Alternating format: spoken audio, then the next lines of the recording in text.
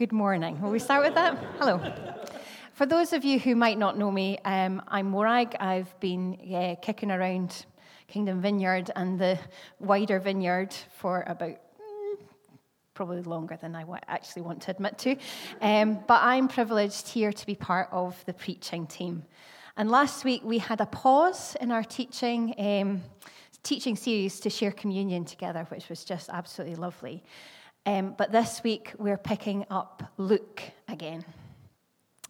In our series in Luke, we kind of sauntered through Jesus' birth and early life, taking time to meet the characters which we might only have glanced at in passing before.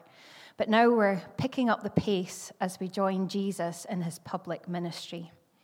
Jesse spoke on Jesus' time in the wilderness, and a couple of weeks ago, Rachel described how Jesus started his ministry in his hometown of Nazareth. Both talks are available on our website or as a podcast, and I would highly recommend catching up on them if you missed them live.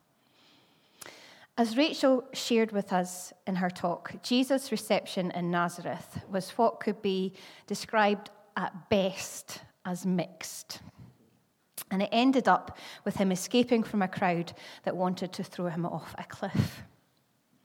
So Jesus sets up base in his early days of ministry in a town set on the north shore of the Lake of Galilee called Capernaum. And that's where we pick up the thread with today's passage from Luke chapter 4, verses 31 to 44. Now, I'm afraid I don't have a wee sidekick to come and read this for me, mainly because I prepare too late to organise that. So you're stuck with my voice this morning. But anyway, so this is, if you've got your Bible devices, paper, it'll also come up there. So I will read from Luke chapter 4, starting at verse 31.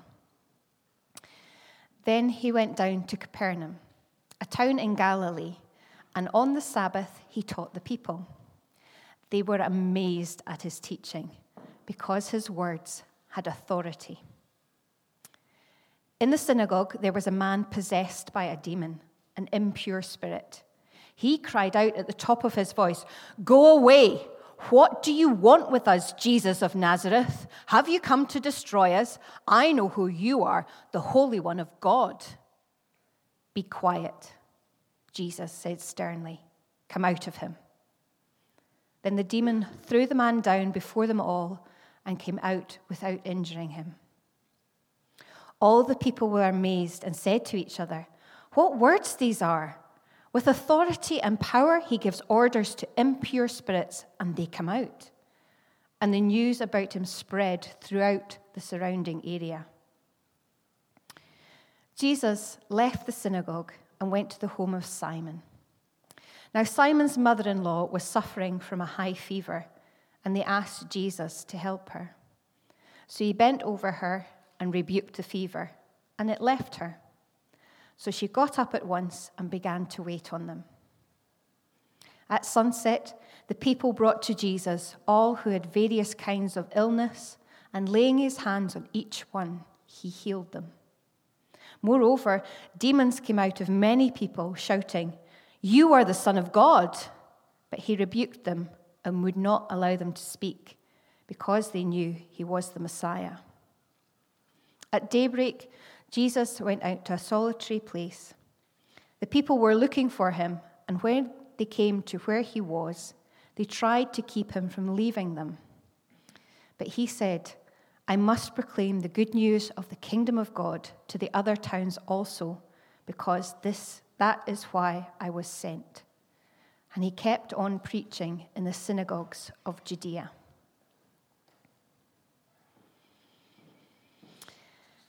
I was trying to think of a title for this sermon, because I know that there's people who like that sort of thing. And I was thinking that it should be something about Jesus' authority. But as I was looking into that as a theme, I discovered that this is a topic that Luke will come back to again and again. It's a thread that runs right through this gospel. So I've gone for Jesus' authority, part 1. Just so I don't step on the toes of other speakers who come after me. In today's passage, we find Jesus, again as he was at Nazareth, teaching in the synagogue. And similarly, the audience's first reaction was amazement due to the authority with which Jesus taught. Obviously, we can't know the exact reason why the crowd was amazed by the way that Jesus taught and why the authority he seemed to have was so remarkable. As a preacher, it's definitely a high bar that he set, one that I'm sorry to disappoint you, I'm unlikely to hit this morning. I have read a few suggestions about why Jesus, the teacher, was so different to what the people were used to. It could be that his teaching was original, as opposed to the normal way that rabbis would teach, which would be normally to quote other scholars and rabbis, and where deviation from the tradition or the orthodoxy just wasn't done or expected. In Jesus, we essentially have the author of the scriptures explaining his own work. If you've ever heard an author talking about their own book, it can bring out a perspective that you might never pick up on yourself, and it can illuminate the story in an incredible way. Jesus' understanding of the scriptures and how they relate to him and his purpose would be, by definition, second to none. I would have loved to have been present in that synagogue, to have heard Jesus live. How incredible would that have been? Another reason I think Jesus' teaching was different was the fact that he was down to earth. Jesus' teaching throughout the Gospels is not highbrow or academic, but relatable to the ordinary people. His parables all take examples from day-to-day life, shepherds, farming, family situations. He knew his audience. He didn't feel the need to impress with his intelligence, but made his teaching accessible for all. Okay, so we've made it through the first two verses. Let's move on. We continue to see the power of Jesus' authority. At verse 33, it says, "In the synagogue there was a man possessed by a demon, an impure spirit, and he cried out at the top of his voice. But Jesus rebukes him. And the demon threw the man down before them all and came out without injuring him. All the people were amazed and said to each other, 'What words these are!' With authority and in power, he gives orders to impure spirits, and they come out." I don't want to dwell too much on demons and impure spirits. I just want to quickly say a couple of things. Could it be that what being is described is some sort of disease that in Jesus' time was undiagnosed? Could be. Could it also be that something evil was oppressing this poor human being? Could be.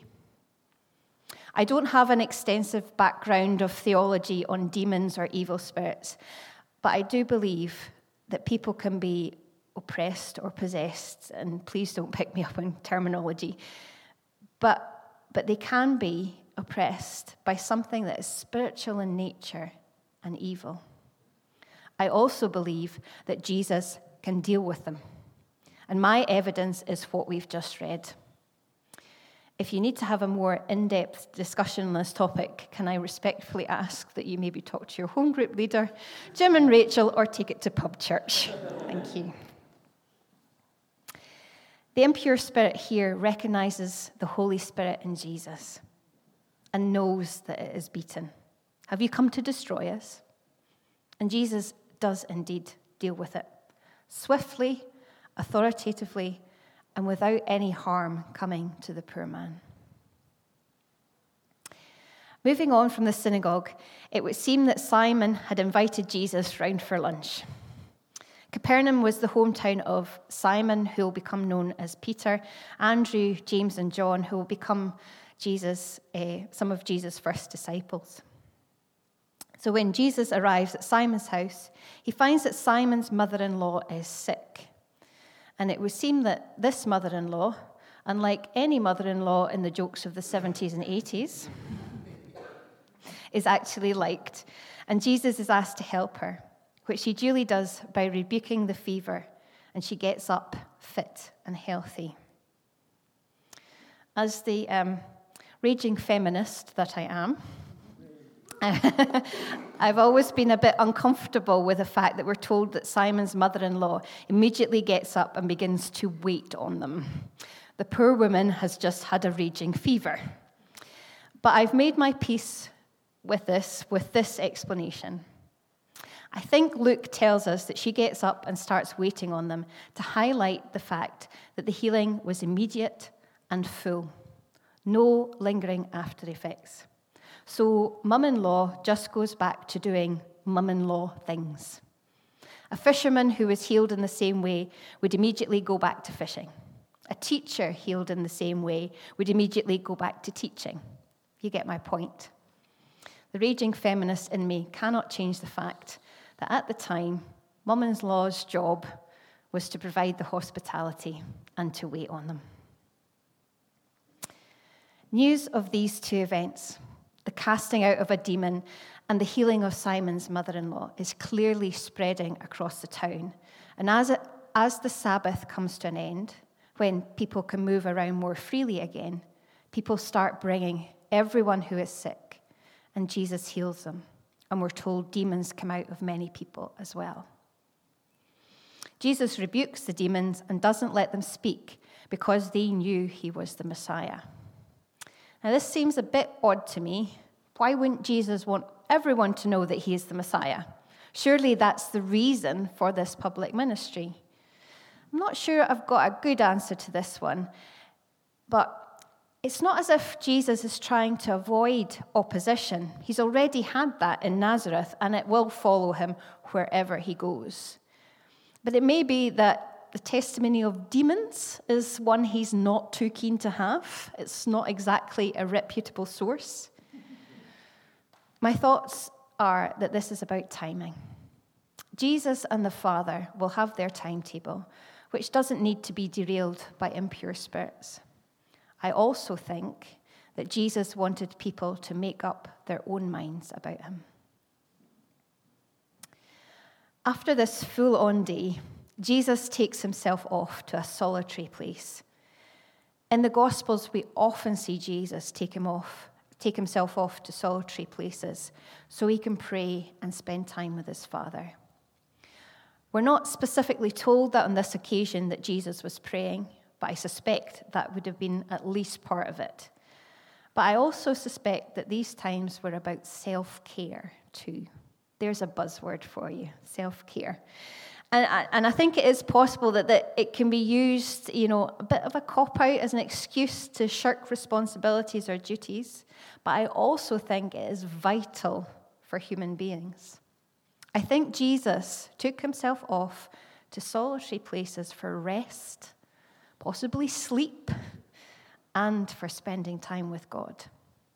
These were the times that allowed him to carry on with his mission. I recommend to you rest, sleep, and spending time with God. Not to get you out of what you need to do, but to enable you to do the things you need to do. Coming out of this time of rest, Jesus moves his mission on, knowing that he needs to bring the good news of the kingdom to other towns, and he keeps on teaching in the synagogues. What do we think Luke's purpose is in sharing these events with us? I think for that, we need to have a quick look back at verses 18 and 19. And you might remember this from Rachel's talk. Verse 18 and 19, it says, "The Spirit of the Lord is on me, because he has anointed me to proclaim good news to the poor. He has sent me to proclaim freedom for the prisoners and recovery of sight for the blind, to set the oppressed free, to proclaim the year of the Lord's favor." If you remember, Jesus quotes this passage from Isaiah when he preaches in the synagogue in Nazareth. He goes on to say that today this scripture is fulfilled in your hearing. As Luke goes on and describes the events that we've read today, they illustrate in real events that Jesus was doing exactly what he said he would do. As Rachel said, this is Jesus' mission in his own words. And guess what? His actions back up his words. In his teaching around the synagogues, he preaches the good news to the poor and proclaims the year of the Lord's favor. In casting out demons and healing the sick, he is setting free the prisoners and the oppressed. His words and actions are in sync, the very definition of integrity, and one of the reasons his teaching is regarded as having authority. People see through you pretty quickly if you stand up in public and say one thing, but your actions don't back up your words. Jesus' words stand firm in the light of his actions. As I've titled this talk, Jesus' Authority, Part 1, let's talk a bit about authority. Jesus rebukes both the demons and physical sickness. His words contain power and authority over them so that they have to obey him. We're going to come across this again and again in Luke's gospel. But the incident which might come immediately to mind is when Jesus rebukes the wind and the waves, and as he and his disciples are crossing Lake Galilee, which you can read in Luke chapter 8. Excuse me.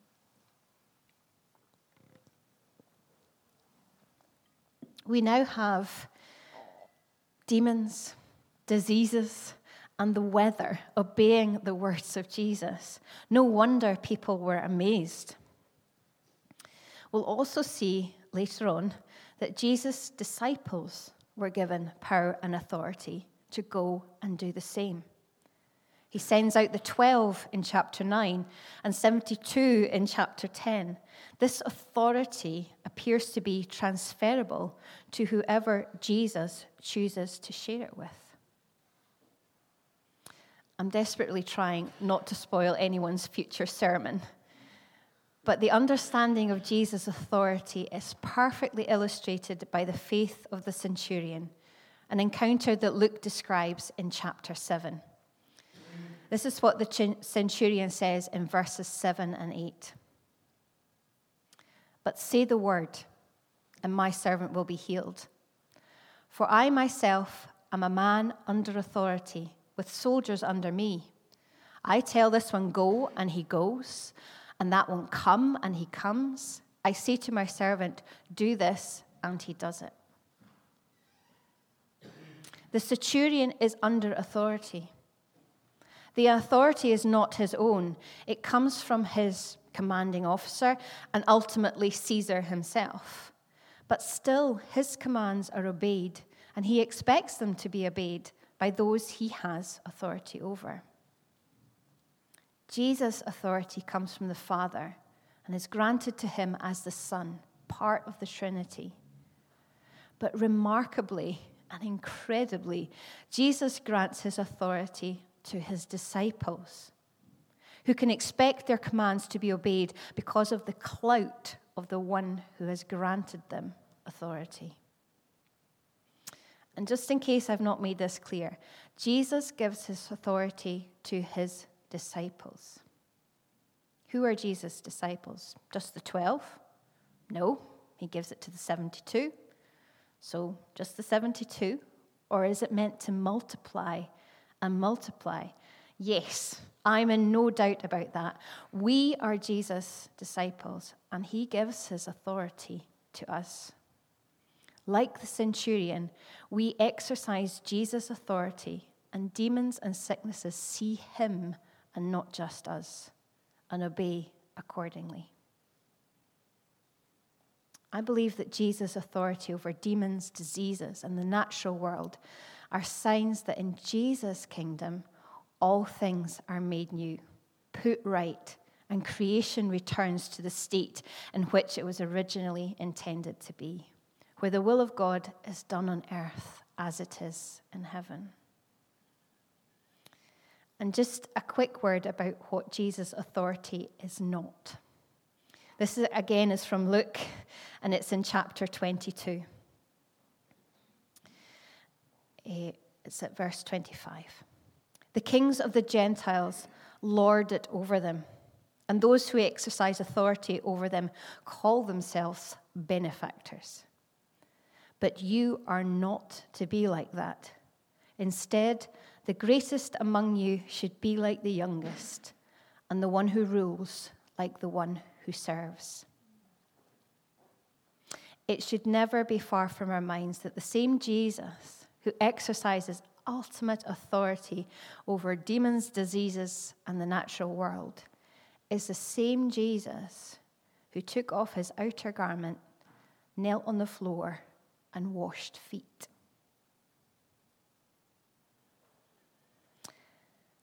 I hope today that I have whetted your appetite for what is to come and what more we will discover about Jesus' authority as we journey through Luke. I usually like to end my sermons with practical applications from the passage. And I think that the practical outworking of the authority I believe Jesus has given to us will come in the ministry time we're about to embark on. We can hopefully listen to him and be his eyes, hands, and voice, exercising his authority right here and now. But I would also like to leave us with a sense of wonder, awe, and incredible love for this amazing man. It is so good to talk about Jesus. Jesus was and is incredible. Demons and diseases obey his word. Wind and waves act according to his command. His authority was and is the ultimate authority. And that took him to kneeling on the floor, washing feet. Took him to a bloody and painful death on the cross, but also took him to the victory of the resurrection. If you're able, please stand and I'll pray for us.